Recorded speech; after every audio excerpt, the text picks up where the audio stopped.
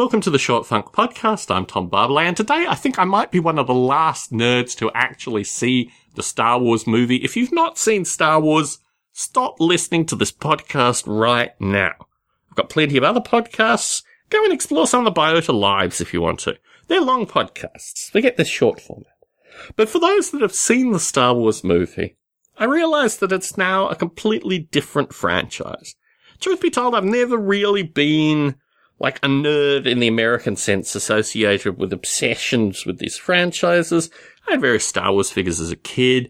I don't think the films were particularly good. I think that's been reinforced now I've seen J.J. Abrams' interpretation of the Star Wars universe, that ultimately George Lucas was just a bit of a North Californian, can't really use the terms I'd want to use, even though I've used explicit terms previously. He just basically was stuck in a rut cognitively, and was able to produce these films which were sufficiently interesting for a reasonable period of time, and then he just tried to milk them as much as possible, doing slight changes, doing re-releases. I mean, obviously the toys and all the other stuff were there in terms of the general merchandising, but in terms of telling a story, now having seen J.J. Abrams' interpretation, I think this is an amazing thing. I'm not particularly obsessed with it. I'll go and see it again if I have the opportunity to. I didn't go see it in the first 2 weeks it was out. I was trying to get in on Christmas Day. It was completely and utterly sold out. In terms of plot, in terms of narrative, in terms of general things that I might be more seriously critiquing films on, I'm not particularly fussed. It's a Star Wars movie, you know? It's about swashbuckling people with very loosely defined plots in some regard. They're all family. It's like a mobster movie in that regard. But, I don't know.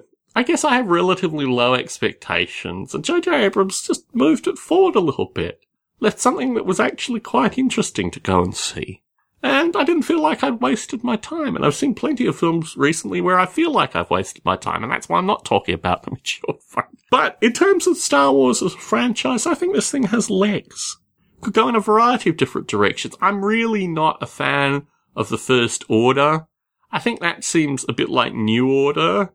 You know, that whole "How does it feel to treat me like you do?" Well, that was a great song in its day, but, you know, I want electronic drums and stuff when I hear about the First Order. It was badly named. Kind of a homage, perhaps, to George Lucas. I'm sure that's the last thing that he required in the contract was, you know, the baddies have to be called the First Order. They're basically the Empire. There's nothing changed. They're still in the same uniforms. They've still got the same fighter planes. They're not really any different. I mean, you know, paint them green. How about like a fluorescent green? Now that would be different, right? It'd be like, oh, we've learnt from the Empire. We're not going to try and do this stuff again. I don't know. So that aspect of the plot didn't have me too happy. But everything else was a Star Wars movie. I mean, you know, it was better than many of them, many in the recent past. So, yeah, I wasn't fussed by it. I quite liked it. Star Wars nerd, more so than Star Trek nerd, but really not into any of that kind of stuff.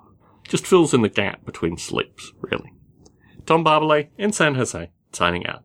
Now I stand here